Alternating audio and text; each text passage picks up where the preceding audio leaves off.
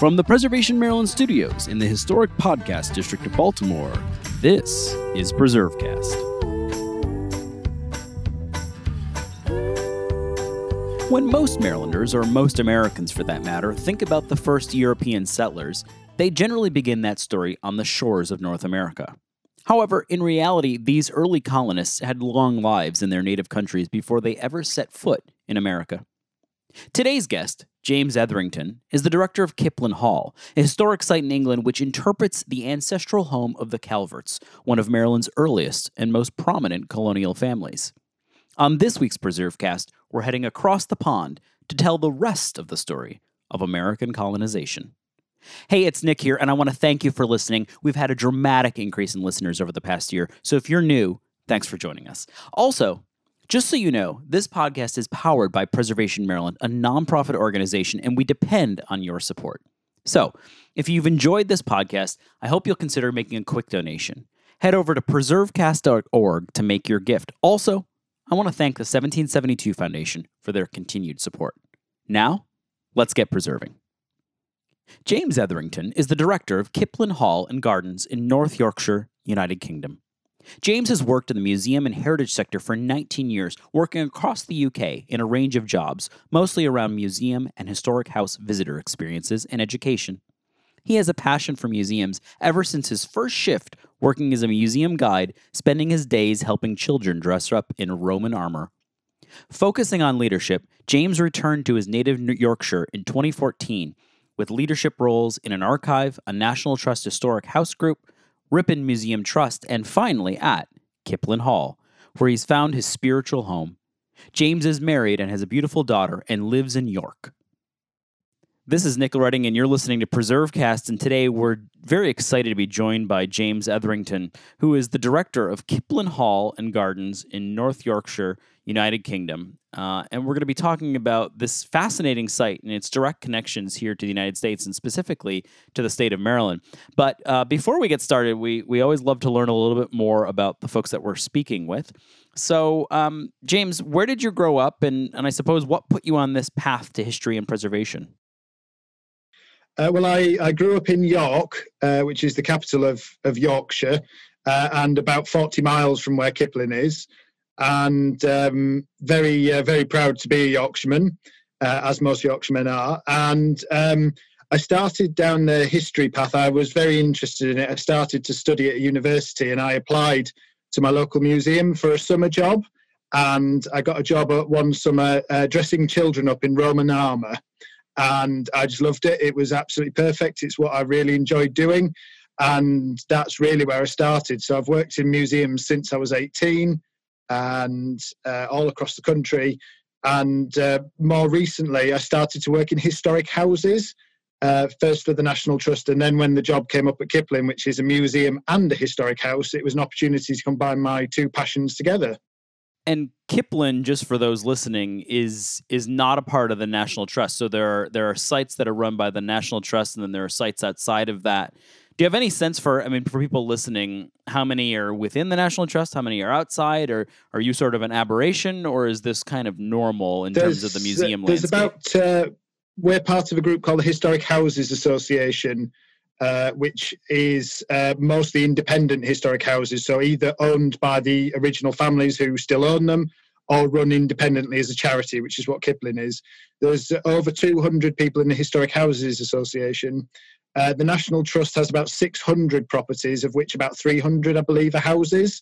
So there's probably about as many independent houses as there are National Trusts, but obviously they're the very big and well-known players in the sector. Yeah, I think, Americans are able to spot a historic house in the landscape. Sometimes I feel like in the UK, you sort of trip over them. There are so many, and they all have such important stories to tell. But before we even got into this conversation, one of the things that sets you apart, they all have connections to different places around the world, given England and Great Britain and the UK's role in colonialism and imperialism. Of course, they're going to be connected, but Kipling has a very unique American story and an American connection. And I suppose we're going to talk about that and the legacy of it. But for someone who's not familiar with Kipling, or even the region that you initially there described in Yorkshire. What's the region like? Paint a picture for listeners perhaps unfamiliar with the area. Okay, well, Yorkshire, I'll admit to being biased, being from Yorkshire, but they call it God's own county, and for very good reason. It's the biggest county in England. It is about halfway up, slightly further north, where things start to narrow, and it's really where the north-south divide starts for the UK. And it's a really beautiful area. We're from North Yorkshire. Yorkshire itself is split into kind of three smaller areas, north, west and south. We're in North Yorkshire. It's beautiful hills, green valleys, very lush. It's also a lot of filming is done in the area. So if you see any historic films or anything of England, that's probably filmed in North Yorkshire, and it's a lot of the green rolling countryside. It's very rural, especially in the area we are. There's mostly villages and very small towns, but we are sandwiched between the industrial northeast of England and the industrial and kind of manufacturing West Yorkshire. And we are bordered by our ancient enemies, the Lancastrians, who are the other side of the Pennines, the big mountains that run down the centre of the country. So it's a beautiful, rather rural area, obviously bounded by some pretty developed areas. But what's the basic history of Kipling for someone who isn't familiar with the story, which unfortunately probably a lot of Marylanders and a lot of Americans aren't? Where does the name come from? When was it built? The style of architecture? How big of a place are we talking about? And then we'll talk a little bit about the modern Kipling, or the Kipling that you preserve today, and how it became a historic site. But what is that basic history, the name and style and size? There's one of the things that we don't know, and there's a lot of research we still need to do. We know Kipling, or Chippling as it was written, was in the Domesday Book of 1086 as being listed as being part of the land owned by Count Alan of Brittany. And somewhere between then and around 1619, it changed from Chippling to Kipling, and then it dropped the G to be Kiplin. So we don't exactly know where the name comes from, but the house itself was built in the 1600s. Again, we don't have an exact date for it, but it was built by the Calvert family, and George Calvert in particular. He was born locally from a family of Catholic background, but due to the conditions of the time, he was forced to be raised as a Protestant. He was really a local boy done good. He started off in the service of King James I and rose up to be one of the Secretaries of State at the time, which is one of the higher ranking kind of bureaucracies. And he was knighted in 1617, and around about 1619 he was made Baron Baltimore, which is an Irish barony.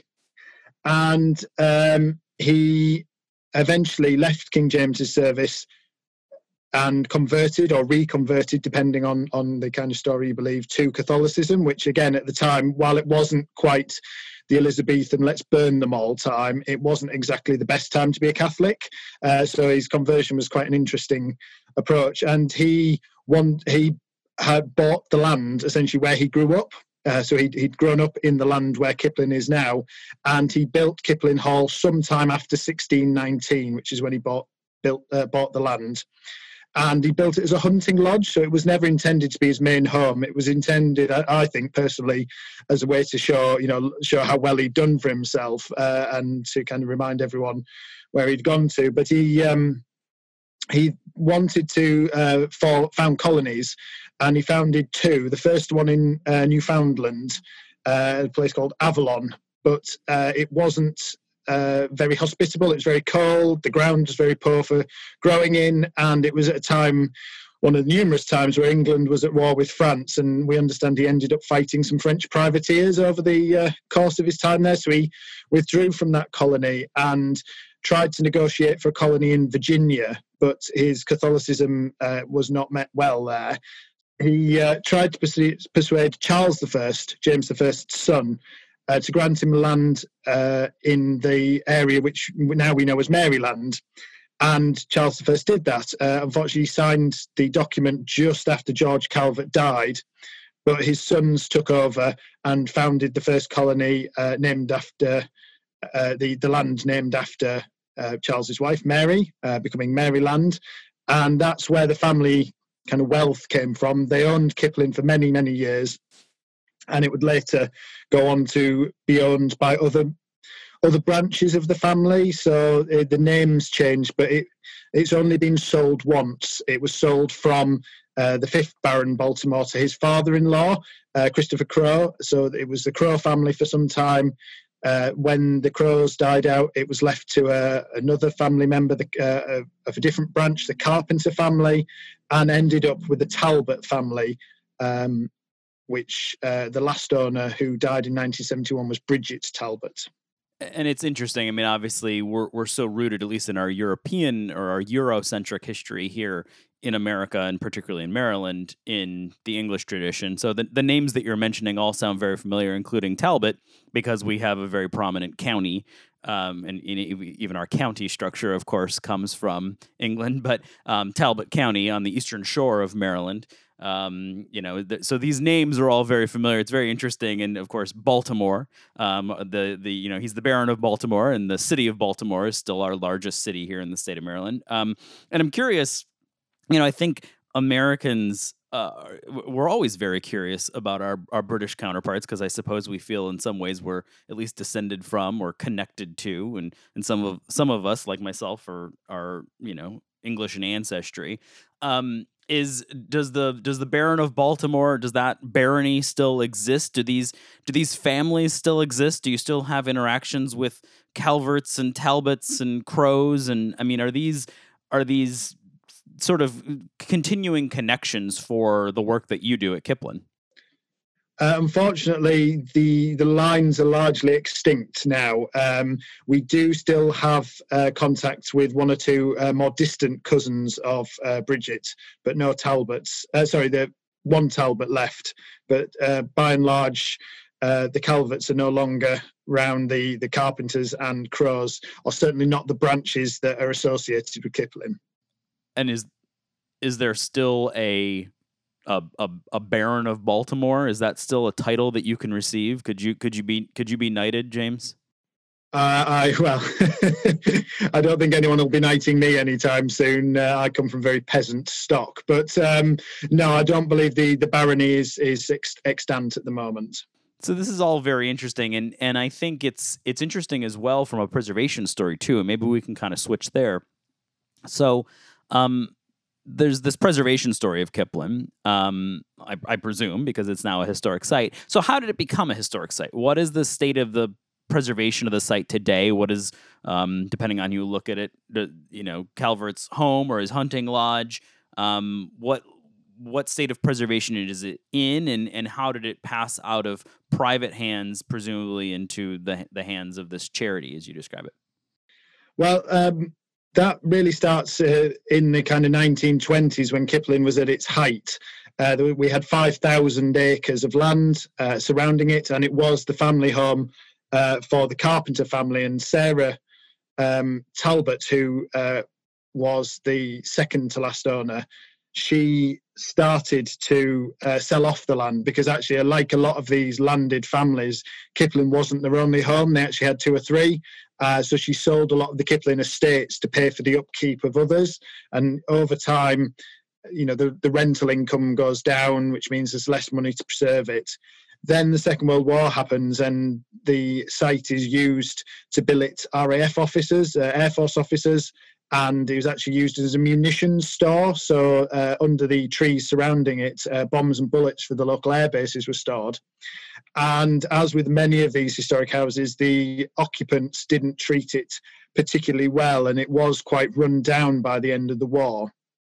And it had passed into the hands of Bridget Talbot, who was an amazing lady of her own right, very willed.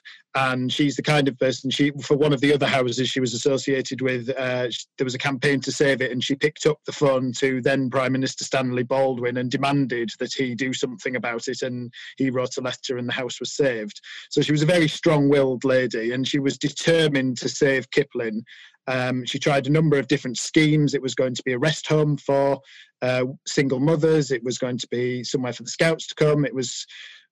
She tried all sorts to make it viable, and she just couldn't make it work. And she actually decided to demolish it. And there's literally thousands of UK historic houses were demolished in the 1960s because the death duty on it was too expensive. There was no way to heat them anymore. They were just no longer viable. So she was actually on her way to sign the papers for Kipling to be demolished when she was hit by a taxi. And while she was recovering from that in hospital, she changed her mind. So we were literally a taxi ride away from not existing. And she decided to convert it to a charity. And she died in 1971, and it was left to being a charity, an independent charity, with a duty to save Kipling for the nation. The site was very run down, and by this point, which we have now, there are only 90 acres of land left. So it's not a massive historic house. And that was the case for most of the 70s and 80s. It was open occasionally to the public. There was a warden who lived on site. We do have some cottages that were let out as holiday lets, and more recently as permanent homes for people. But it wasn't really until the 1990s, when gravel was going to be extracted from the site, that the restoration of the hall started. Partly that had begun in the 80s with our link with the University of Maryland.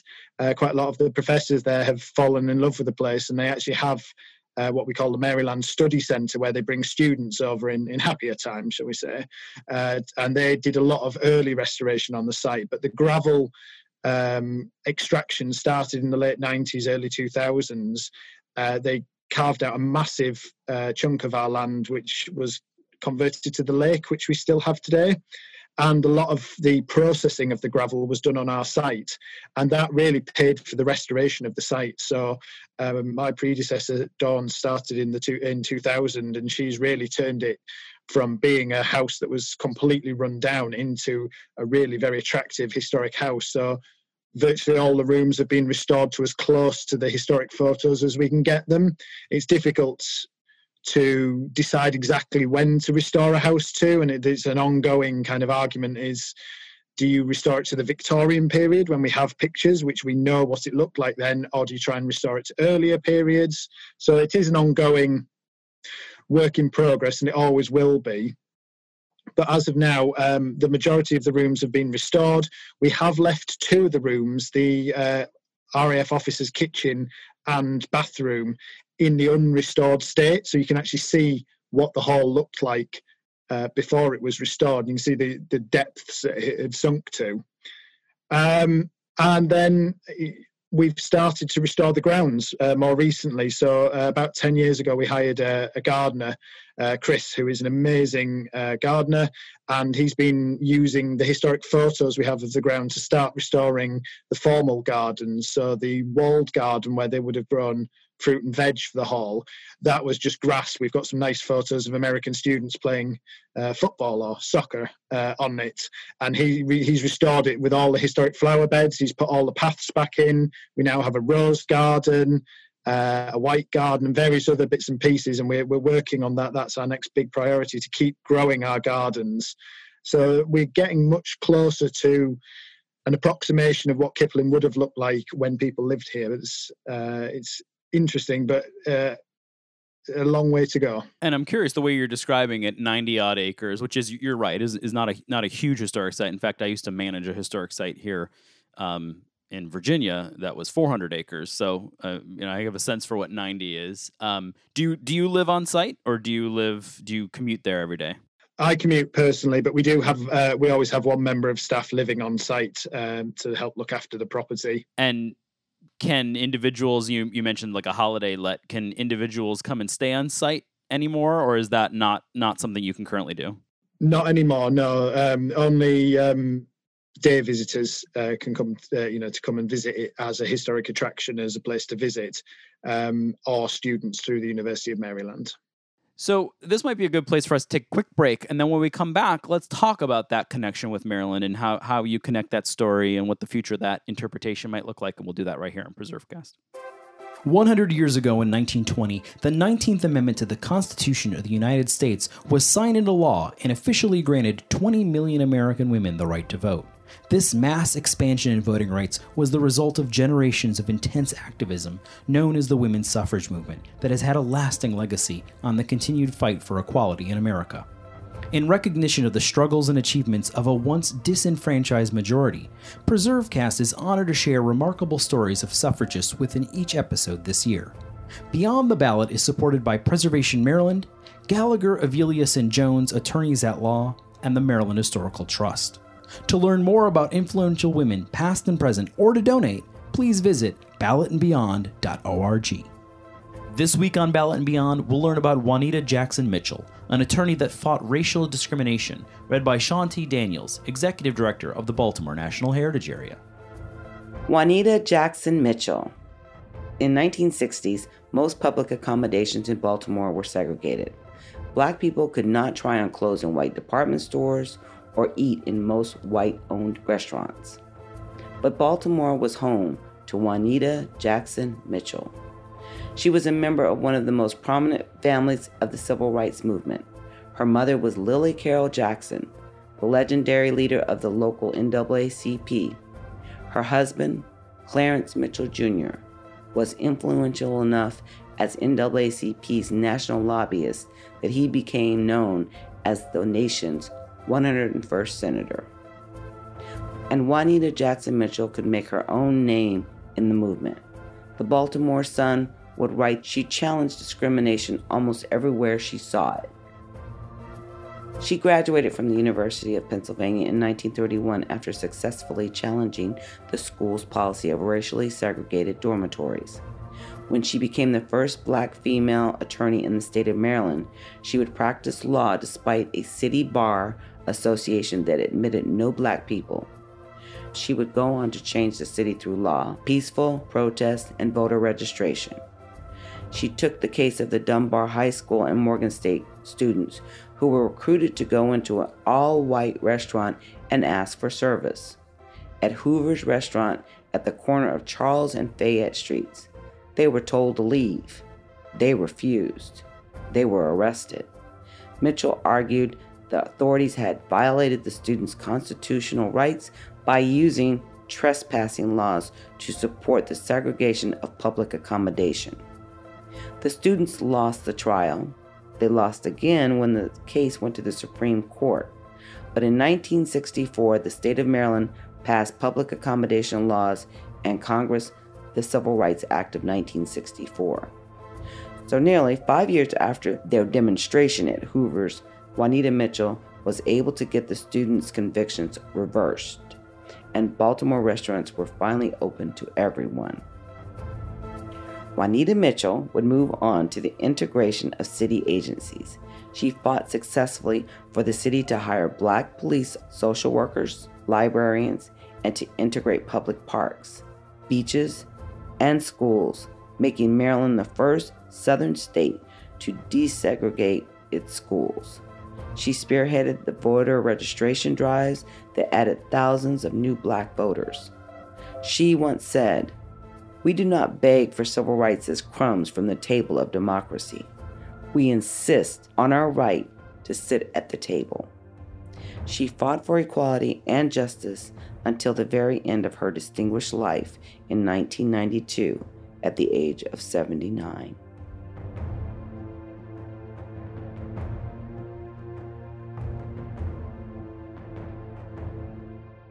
This is Nick Redding. You're listening to PreserveCast today. We're joined by James Etherington, the director of Kipling Hall at Gardens and Museum in North Yorkshire, United Kingdom. And we've been talking all about the preservation of the site and how it ended up becoming a historic site and the great work that has been done to get it back to its historic status and sort of the changes wrought by the 20th century. I'm curious, James, when it comes to telling the story of the Calverts, How do you connect Kipling to Maryland and North America? I mean, you kind of preface that a little bit by saying that there's this connection with the University of Maryland, but has there been a push to discuss sort of colonialism, imperialism, and I'm curious, even when it comes to sort of the difficult and the tough stuff of history, what about the legacy of slavery, which was sort of landed on Maryland shores not long after the Calverts planted the flag here? To kind of tackle those in order, we tell the history. It's actually something we're working more on. It's something we've developed over the last year, is our essence of Kipling. We've tried to distill what Kipling is, and what the key thing that makes us different from anywhere else is this international connection. And obviously that the strongest international connection we have is with Maryland. So we've started to refocus our interpretation of the hall. And we do have what we call the ship room, which is on the top floor. And that is a room where we actually have a model of one of the two ships, the Ark and the Dove, which brought the original colonists to Maryland. It's a one that Bridget had when she was, Bridget Talbot had when she was alive. Our groundskeeper actually knew her and actually knows that the other one was stolen sometimes in the 60s. So we did have a pair. We did have the Ark and the Dove, but now we're down to just the one.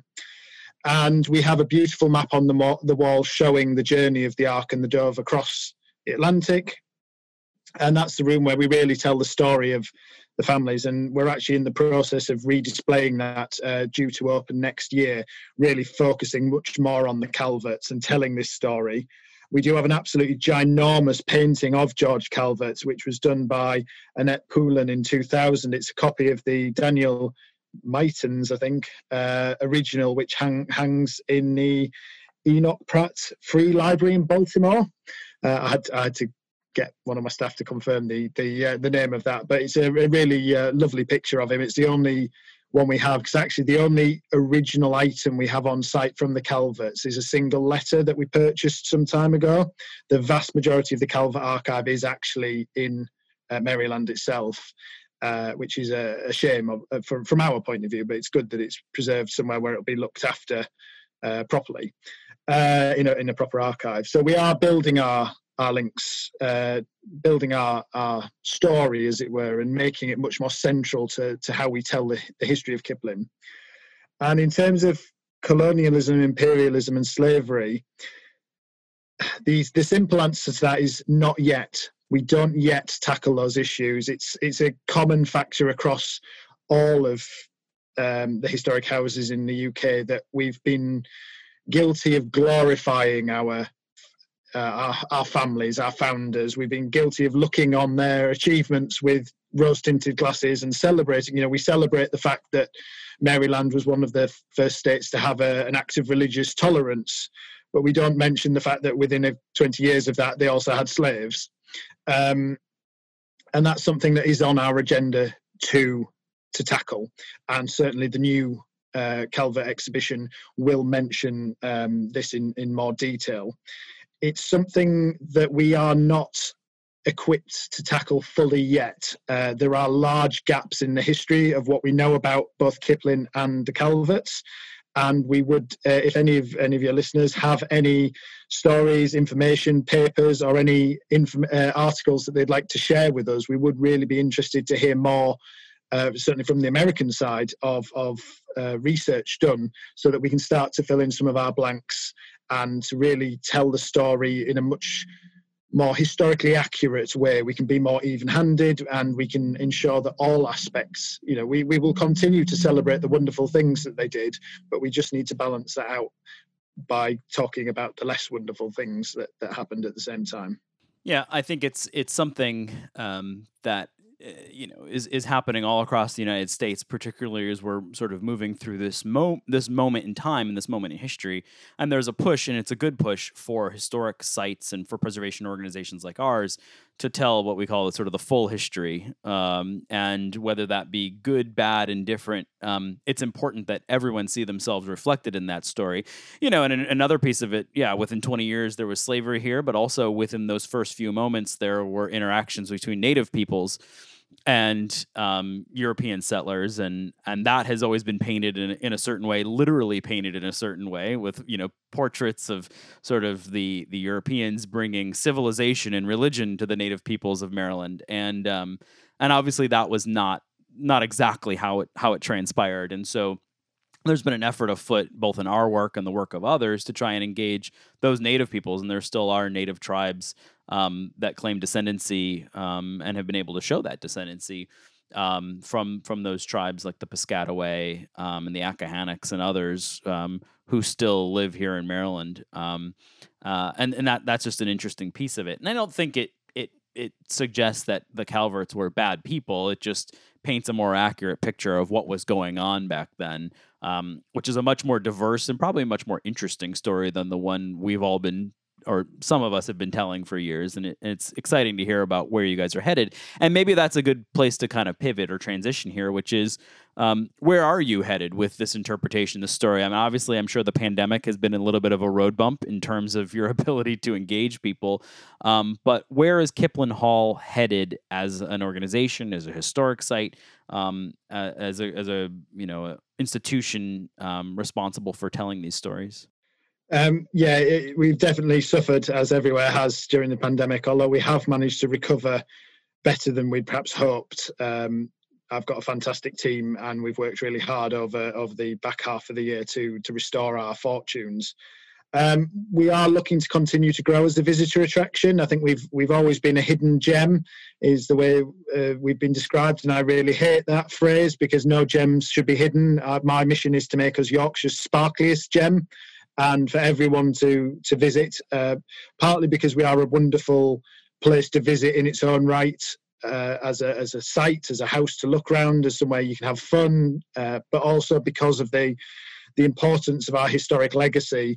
It touches on, as you mentioned, so many conversations that are happening now and so many things that are moving forward in the right direction. So we need to grow our visitor numbers. That's how we make our money. We don't receive any government funding or anything like that. So all the money we make, we have to generate ourselves. And we're building towards a couple of big 400th anniversaries. We will shortly be celebrating, over the next couple of years, the 400th anniversary of the construction of the hall. We don't have an exact date for that. We know he bought the land in 1619. We're fairly sure it was there by 1625. So at some point between now and 2025, we will celebrate the 400th anniversary. And it's also obviously coming up to the 400th anniversary of the foundation of the first colony in Maryland, and we want to build our connections with America, with our colleagues over there. And realistically, my goal is that any person from America, and certainly any person from Maryland who visits the UK, should have us on the top of your to-do list, because I think it's an important part of the story, and we'd like to tell that more. So we've got a lot of work to do, and we've got a lot of work in the gardens and the grounds. We want to develop those more as an attraction. They have become much more popular over the last years, and actually last year more people visited just the grounds than visited the house and grounds. So we've got a lot of interesting things in the offing and a lot of hard work to do, but I've got a fantastic team and a good 160 volunteers who are dedicated to making it the best place in Yorkshire. Well, I think you're right. As people start traveling again, and particularly as Marylanders start traveling again, it would be a good place to visit. And you and I were discussing even before this interview started ways in which we could partner to tell this story. And there is interest here in Maryland about the 400th anniversary, which is 10 odd years out. We also have the 250th anniversary of the American Revolution in 2026, which is a part of that story, and what happens to these landholders and who have these great charges from the royal families, and they kind of lose everything as a result of that, and how it becomes a royal colony and is taken over. So there's so many, as you say, so many great stories. You're not lacking in stories to tell, which is great, and it's so affirming to hear that this important story is being told, and there's so much effort in making sure people learn more about it. Before we go, and this has been such a fun conversation and just so interesting for someone who works in Maryland history to talk with the folks on the other side of the pond about what they're doing about Maryland history. But we ask this of everyone. your favorite historic place or site. And in this case, we'll give you a pass and say outside of Kiplin Hall. Well, I was tricky one. This one. My father's family are from Newcastle, so I do have a bit of a love for Hadrian's Wall and the Roman history generally. But I think if I'm forced to pick one, I have to pick the Museum Gardens in York. It's the site of St Mary's Abbey in York, and it was also the very first museum I worked at. It's got all the history from dinosaurs up to the medieval times, and it's still definitely my favourite place. Well, that is a fantastic answer. Hard to argue with that. And been a really fun interview, good conversation. If people want to learn more about Kiplin Hall, they want to find you online, where can they do that and where can they learn more? Our website is the best port of call. It's www.kiplinhall.co.uk. As well as finding out what we're up to on there, there is actually a 3D tour of the building, so you can actually see how it's dressed on the inside.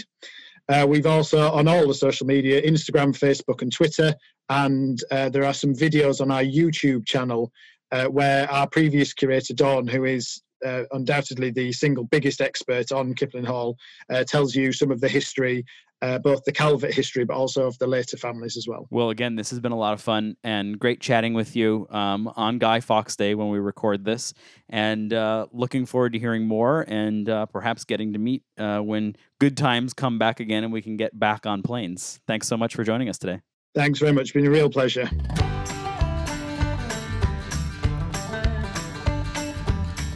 Thanks for listening to PreserveCast. To dig deeper into this episode's show, notes, and all previous episodes, visit preservecast.org. You can also find us online at Facebook and Twitter at PreserveCast. This program was supported by the Historic Preservation Education Foundation. PreserveCast is produced by Preservation Maryland in Baltimore City. Thanks again for your support, and remember to keep preserving.